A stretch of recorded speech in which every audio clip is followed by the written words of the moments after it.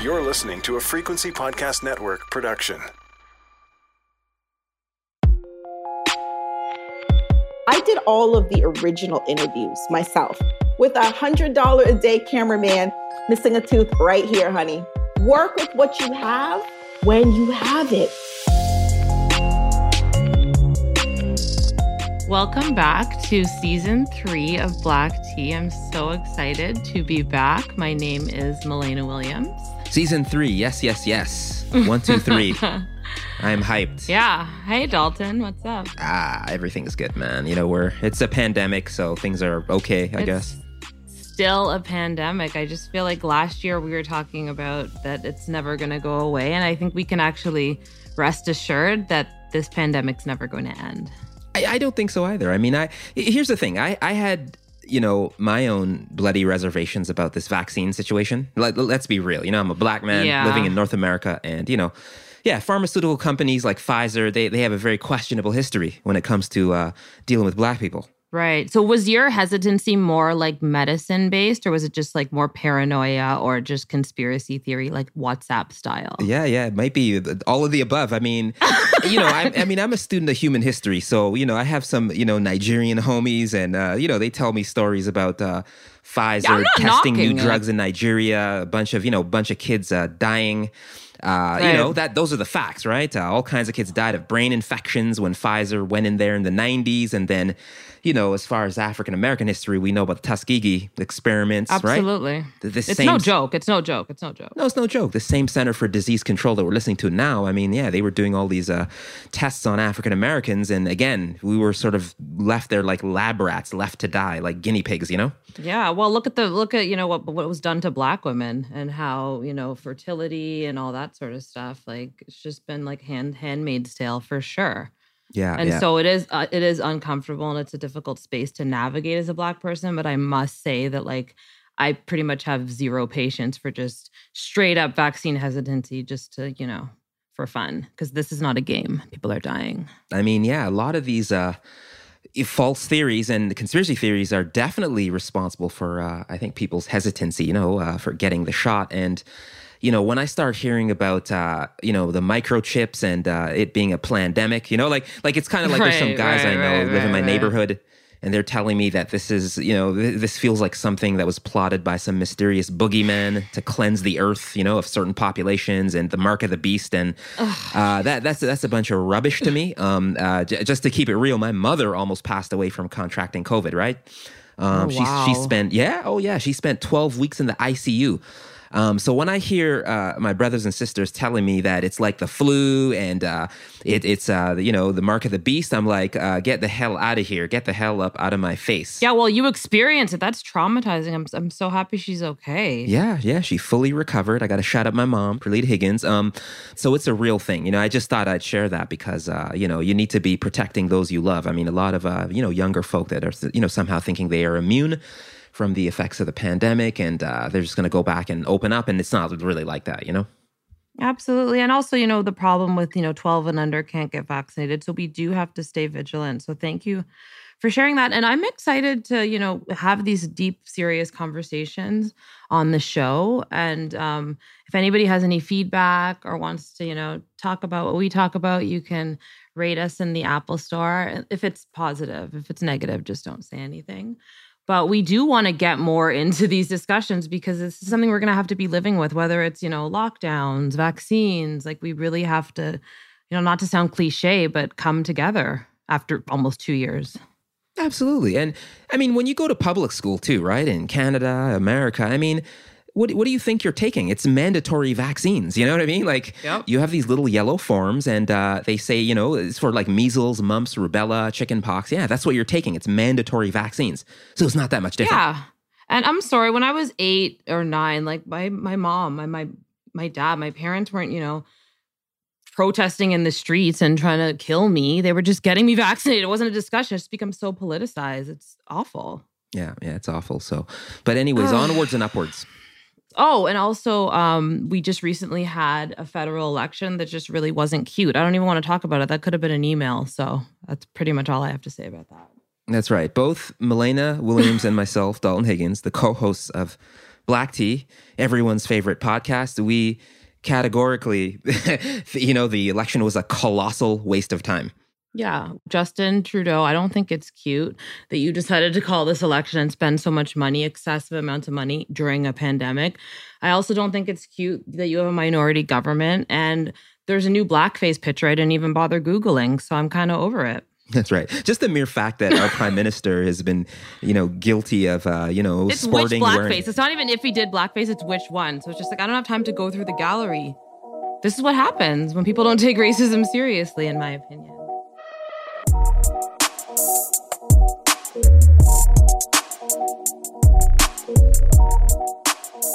On today's episode of Black Tea, we interview the one, the only, the often imitated, never duplicated Princess Banton Lofters. Hey, this is a big one. This names. Is a big one. That's right. I gotta get some air horns up in I'm there. Jamaican. I got 10 names. That's right. And we're gonna go through all of them later on in the show. Now, for those of you not so familiar, or maybe you've been living under a rock for the last number of years, but Princess is the founder and creator of the hit reality television series Real Housewives of Atlanta, which is heading into, is it its 14th season, Princess? We are in, what season are you 14. in? This will be our 14th season. Yeah, totally. Now, The Real Housewives of Atlanta is the most popular show in the Real Housewives franchise, right? So we even had like a Real Housewives of Toronto, Orange County, all these other ones which I don't watch. The Real Housewives of Atlanta is the series which quite literally put Bravo Television Network on the map. Now, one of the reasons we had to get you on our show is because this groundbreaking series that you produced and created was the first ensemble reality show to feature a primarily African-American cast, right? Okay, woohoo! You have to share that, right? Okay. I'm going to cry. This was huge. Wow. Yeah, history. Right? You made history. Yeah, and besides developing the concept for the show, Princess also helped cast most of the ladies that we've grown to love, including a few of our all-time faves like Candy Burris, Nene Leakes, but we're going to get into that a little later, all right? We'll get into it, yeah. I want to talk to you about a lot of the business stuff, right? The business, you're a boss. Sure. I mean, anybody that looks you up online, they're going to see you're on some making boss moves. Your company, Loft 22 Entertainment, which you are both the founder and CEO. Yep. I mean, you've developed content and concepts for major networks, MTV, VH1, BT, it goes on and on. And you're going to launch a new television series, which we're going to talk about. Now, this is the question I want to ask you, Princess. Now, you were born in Jamaica, raised in Toronto, and then you moved to the United States. So how does a Jamaican-born, Toronto-bred creative end up being the producer of one of the hottest reality television shows on the planet Earth? If only I had the answer to that. Well, I do. Okay. Television chose me. I didn't necessarily choose to be in the entertainment field, right? And I think that anybody that you speak to that had something happen to them in this space of kind of the unknown and venturing as the first, which I was the first to do predominantly African-American female cast, it always is like, it just happened. And I think that goes back to me knowing early on, being born in Jamaica. And like you said, I was raised in Canada. I was actually raised in Hamilton. And I grew up in Toronto before I made it to Atlanta. But all of the things that I was doing prior to moving to Atlanta and finding myself and finding the path that I'm now in really led me to that. So I was a baby entrepreneur. I mean, I had my first business at 18, right? Some people know that I'm a young mom. I had my son in the 9th grade, which at the time, it was kind of like, oh, wow, like, I have a baby and I'm such a young mother and a young person, but what am I going to do? But the funny thing is, I was always an entrepreneur. Back then, I really knew that I had to create things for myself. I had to create opportunities for myself. And once I had my son, that was it. So at 18, I started my very first business, which was in the beauty industry. So I became an esthetician. And I was lucky enough to have a great mentor and somebody that said, hey, look, come on in and hone your skills, work under our aesthetics firm. And that's what I did. And I opened my first salon in a mall, literally walked in and said, hey, you guys don't have aesthetics in here. I'm great at this. I'm amazing at it. You need to have me in here servicing your clients while they're getting their hair done. Who's doing their manicures? Who's doing their pedicures? And literally, without giving you the long-winded version of that, I became a baby entrepreneur very, very quickly. And I knew that that's where I wanted to be in my life. So fast forward, listen, I'm Jamaican, right? So my mother and father and people around me were like, you have no option than to be great. You have we don't care if you have a baby on the hip. Your option is to be great. I'm getting chills. Period. That's right. Period, right? Yeah. So I knew, period, you have to be great. And that was my mindset. My mindset is whatever you do, right? Because people always think, oh, you have to be all these big, great things to be successful. Listen, I had a baby in the 9th grade and I wasn't your conventional doctor lawyer, but I said, well, I'm really good at these nails and this skin and, I'm going to make a business out of it. Yeah. And it's the same attitude I took when I got into the television industry. I said, you know what? I got the gift of gab. I'm good with people. I know how to listen and make sure that what they're saying to me, I can spin into an opportunity for them and for myself. And that's exactly what television really is, especially on the development side. Mm-hmm. So my long-winded short answer is television chose me. I knew early on whatever I was going to do, I had to be great at it. And that's it. That's how it happened. I, ended up in Atlanta and the rest is kind of history 14 years later. Princess, there's this feeling in Canada for creatives, whether you're working in film, television, writers, producers, athletes, that you have to leave Canada to make it. Like, we have to get the hell out of Dodge to make it. Can you speak on that? Did you have to leave Canada to make it? Well, I have a bit of a two-part answer to that. Again, going back to who I am and who I was born to be and what I was born to do, I feel like I would have excelled anywhere I went, right? So even in Canada, if that same opportunity came or the same type of opportunity, I would make something of it. And that's the mindset people have to have. If you don't have the mindset that you have to use what you have, use the resources you have, do what you can where you are, which is a start. I am not going to lie and say that some opportunities that were given to me were certainly more accessible in the US, right? However, the same opportunities that are here are in Toronto, in Canada, abroad. The only thing you have to do is you have to tap into those external resources, right? And a lot of people are afraid to say, you know what?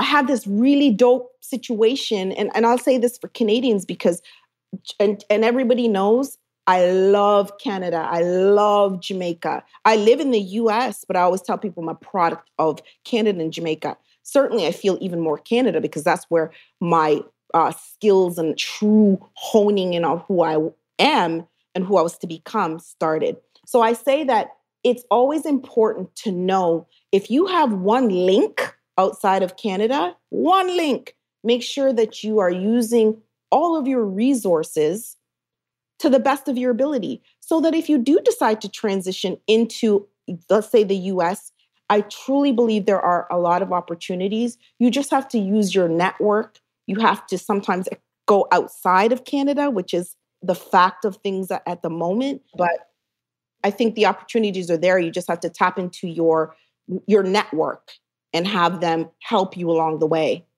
Well, that's great advice. And what I love about you and the fact that we got you on the show is it's the business side, because I love reality TV and I obviously love Real Housewives, but it's behind the scenes. It's what the producers are doing. It's when Kenya breaks the fourth wall. So for me, this was more like you having somebody with a vision like you was really important to me. But I did want to just kind of ask you, not only, did you kind of, develop and you're the founder of Real Housewives of Atlanta, but you also did something that I can't believe that you did. You discovered Nene Leakes, the queen of the franchise, the queen of Real Housewives, bloop, the queen, who just recently left. And I've been talking about Nene the whole time on Black Tea, like these past 2 seasons. So please tell me everything about how you discovered her. And wow. Yeah. Well, let me just say this. For me, I think when you are jumping into something that's a little unknown, it's amazing to have somebody with you who believes in your vision as much as you. That was Nene. When I moved to Atlanta, to give you a short backstory, when I moved to Atlanta, again, television chose me, right? So my friend who's from Toronto, Zigga Zagga, Reese, photographer extraordinaire, Reese, that's my... This kicking it old right. school. Okay, you know who Reese is. Yes, Zigga Zagga. So Reese used to come to Atlanta, and she was a, eye candy photographer. I used to travel around with her. And so my very first concept to taste into this industry was because of her and Tanish and J'adore magazine. They were filming something and shooting. And I kind of remember saying, oh, this could be a reality show. Fast forward, I ended up making this little scissor reel, which again, I did not come from the television industry. So what I had to do was tap into my resources, right? And say, okay, well, I've never done this before, but who has? And so I literally started to do that. One thing led to another. I ended up meeting a producer in LA and was pitching this reel that I had made called Dime Piece. Really? It sounds Love and Hip Hop-ish. It kind of is. It was about video models. Yeah. So I met this producer in LA. We talked. And so in the midst of that conversation, they were talking about a place called Ladera Heights. What I knew about this producer was he was part of the franchise Real Housewives of Orange County, which the first one, which was the first very first franchise, right? And so they were conceptually talking about all these different things. You get in a meeting and it's like all these things start flying off the wall. And I sat there listening like, okay, this, whatever. And I literally said, oh, well, Atlanta, that's where we need to be.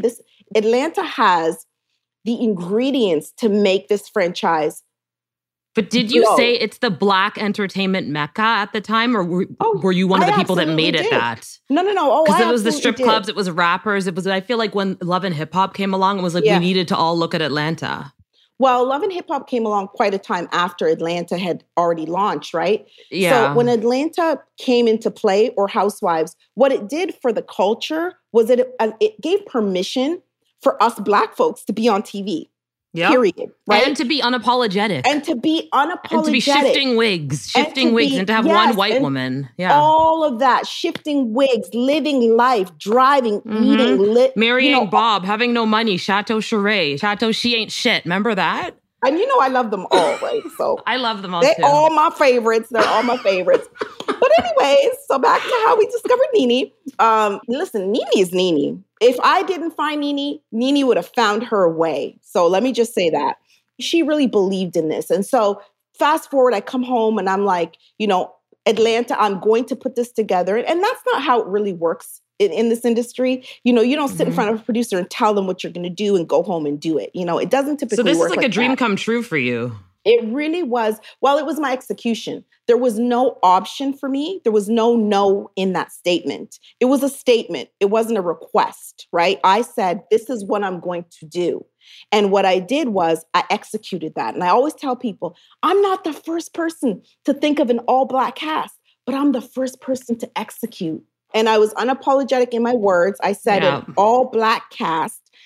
Even in my interviewing process. And to this day, people will tell you, there were people coming to me saying, what about this lady? And she lives in, Duluth. And I remember thinking, I was very dead set on my vision and pursuing and continuing to pursue my vision. Nobody was going to tell me any different. And so I remember people would say, well, don't you think it should be, in order to get a chance, you should make it more diverse? And I said, no. I said, not for me. And if that's the path that's going to be taken and it's going to shift, then it's not going to be for me.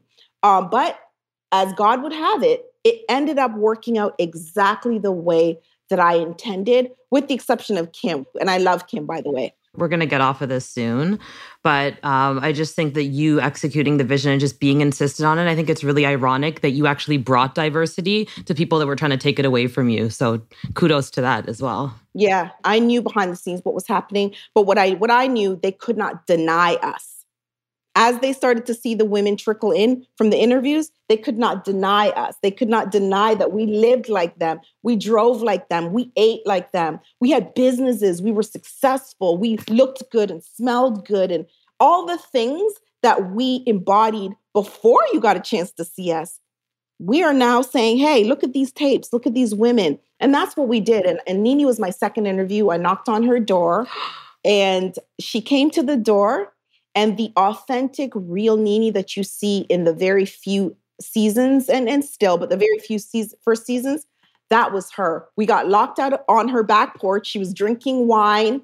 and telling me her life. And yeah, she with said, her off the shoulder shirt. With her off the shoulder shirt. And she had a baseball cap on and fatigues, army fatigue. Oh my God, I love NeNe. On God. And I remember when I met her thinking, oh my God, I've got something. This show is going to sell. And she said to me, Princess, if you are able to do your part, we will have a hit show. And when I was leaving her, which I did with everybody that I interviewed, I said, hey, who are your friends? Because the secret is I wasn't from Atlanta. But no one knew that. No one knew that. So I just kind of was like, hey, who do you know? So NeNe introduced me to Sheree, to Kim, who we'll talk about. She introduced me to, Deshaun was already on my list, but Deshaun, I believe she knew as well.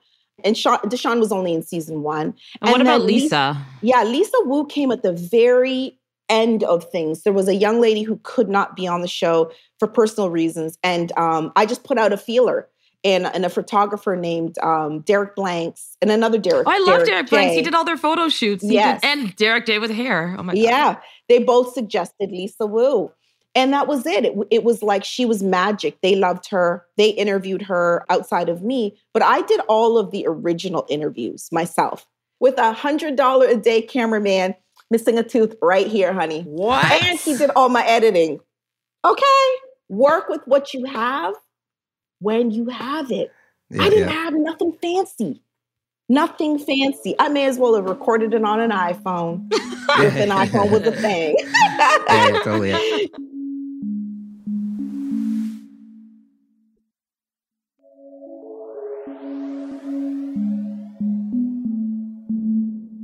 When did you know that you made it? You know what I mean? So you come up with this concept, you start casting these fantastic characters. Yeah. You're in Atlanta, hanging out, doing your thing.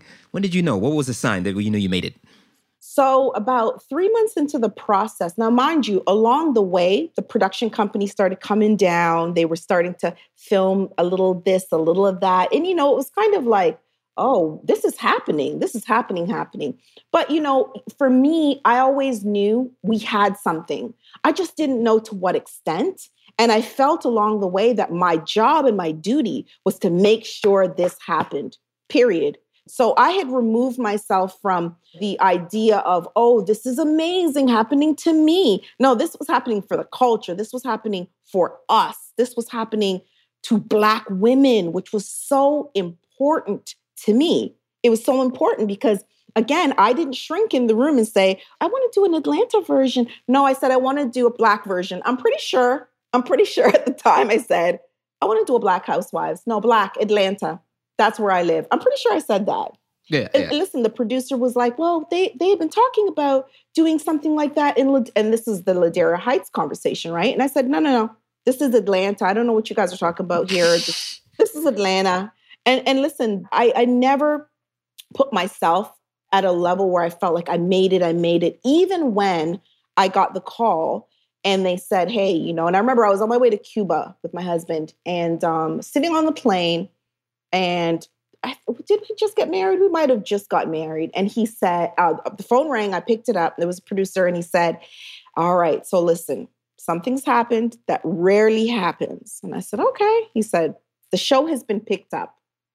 And at the time we were calling it Ladies of the A, right? The reason for that on a business side was to make it wide enough so that other networks would look at it. And if it didn't make it as a franchise, it would have its own opportunity to be on another network, right? Mm-hmm.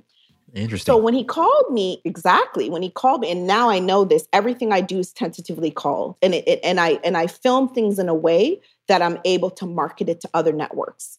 And I learned that very, very quickly because I kind of picked up on what was happening. But they had intent, and we had intent all along, which was Bravo in that franchise. And so he called me and just said, look, I hope you're sitting down. This is what's happening. The show has been picked up without an official pilot. So we didn't shoot a big pilot and do we shot this little teeny teaser where NeNe goes to the boutique. I think you've probably seen it if you're a super fan. Yeah, it's the first. There's only 8 episodes in that season, so it was a very small season.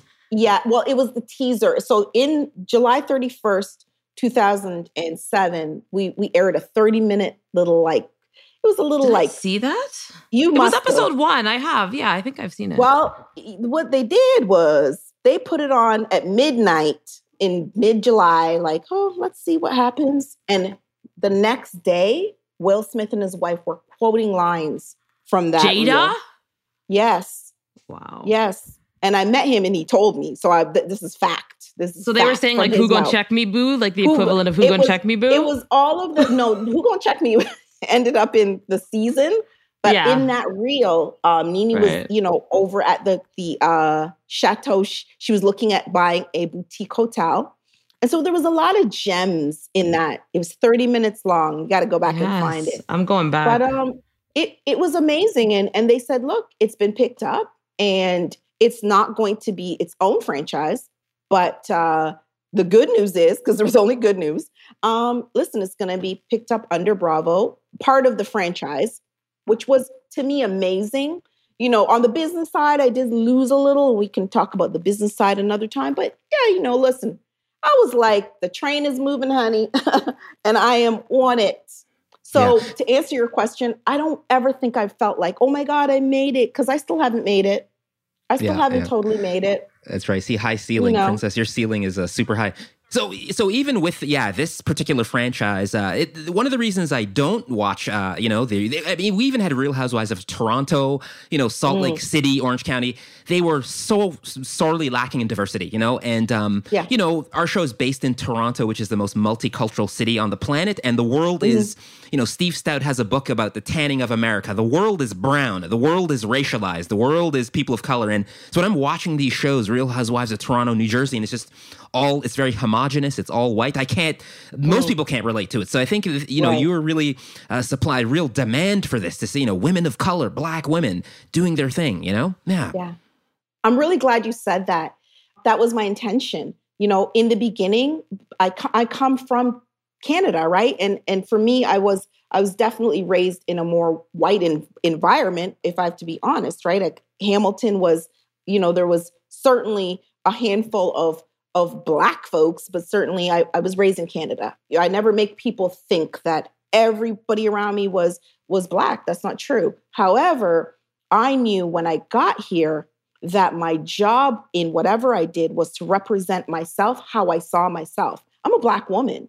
That's all I know. And I knew that I didn't see enough of that on television. I knew there was not enough representation of Black women, and especially successful Black women who may talk a little funny or may enunciate and don't have to be doing all this other crazy stuff that everybody associates at times with Black women. Now, listen, we have that too. However, it's not always that. And I wanted to show that we are as diverse as any other culture, right? And quite frankly, to me, not being biased, but we bring something to the culture that everybody tries to duplicate, right? So once Real Housewives of Atlanta popped up, all the other franchises of wives, Basketball Wives, and even Love and Hip Hop. And a lot of people have told me that it opened the door for the culture as brown people to be represented on television.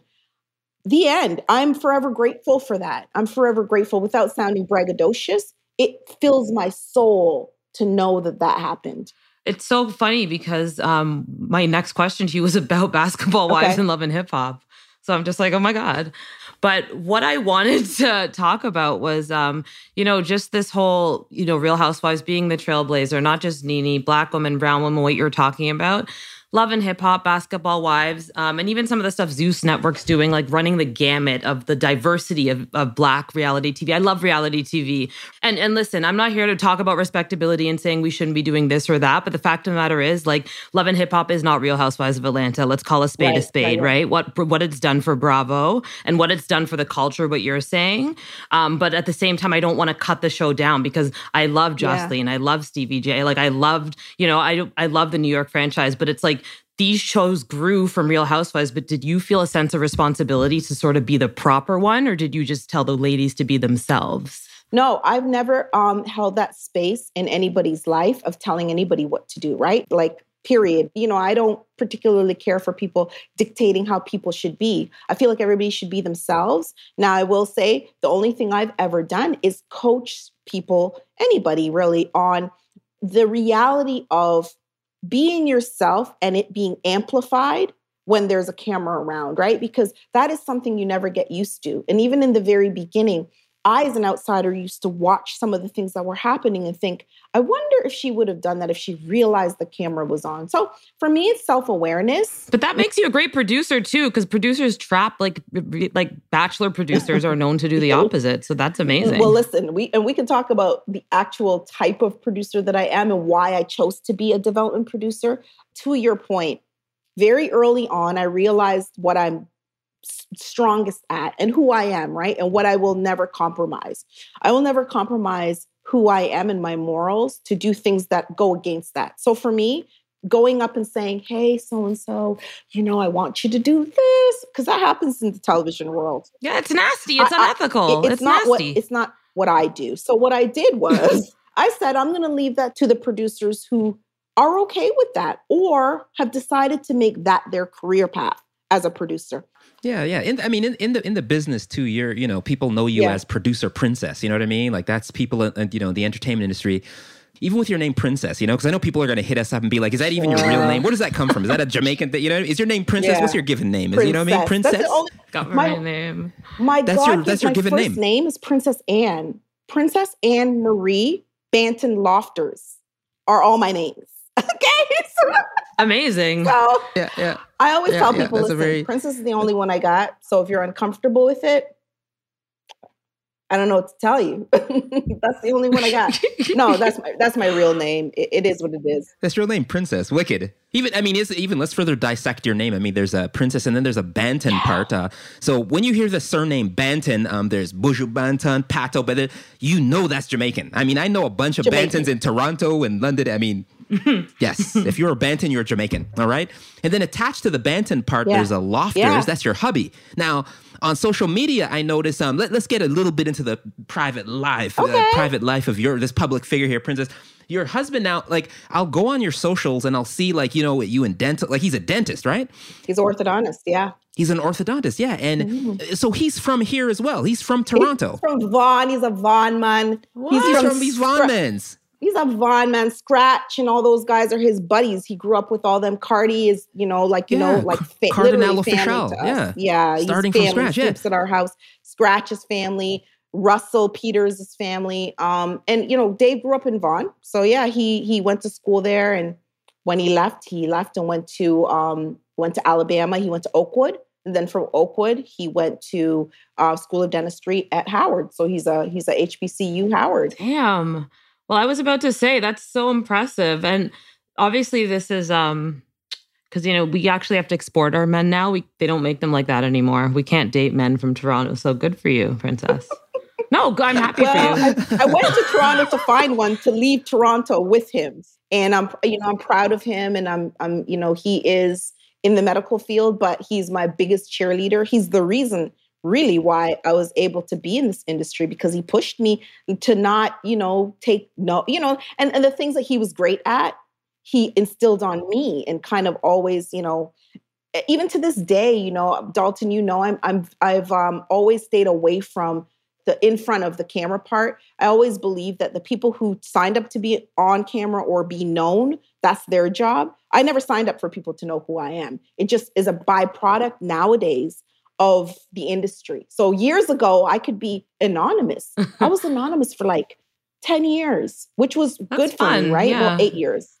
Yeah, it was great for me. I got to live my life in, because it comes with a lot of stuff if you're not ready for it. So season 1 and 2, people knew me, season 1 especially.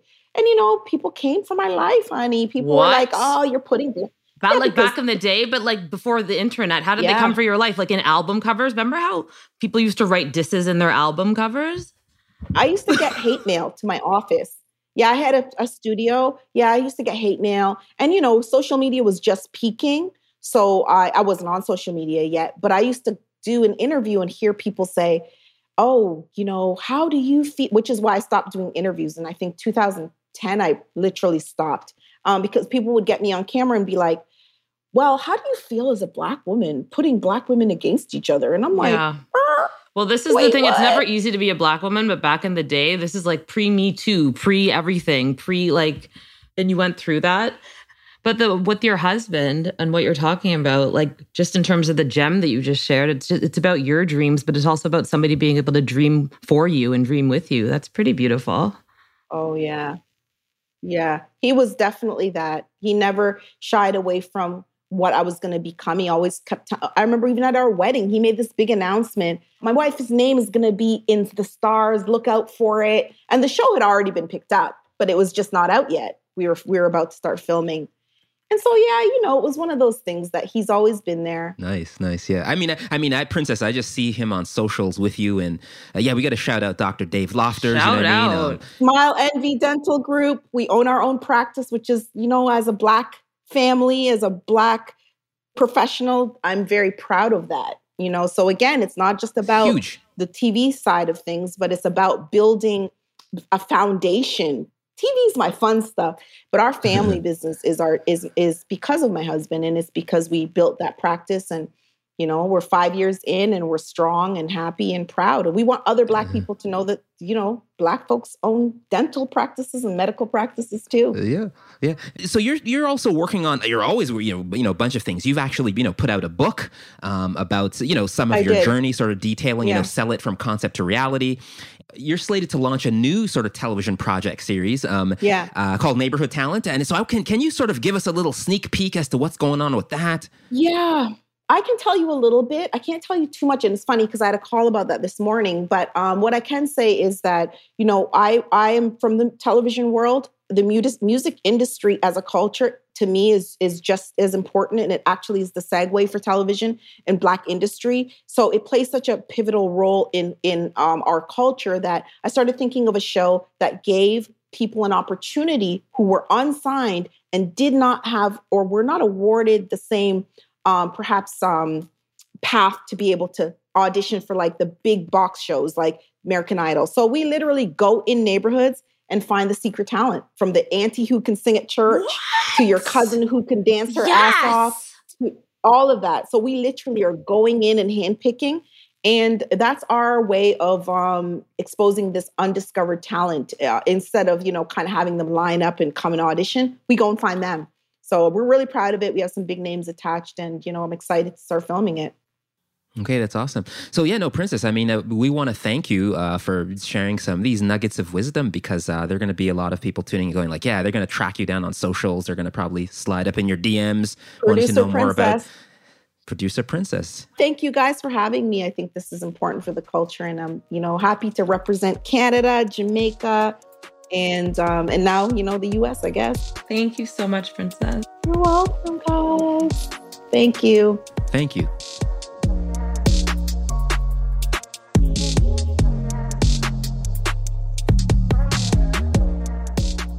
Yeah, so to close out today's show, I wanted to talk about, something that happens in our community. It's something we don't like to talk about, right? It's almost like a taboo topic, and it's tied to mental health.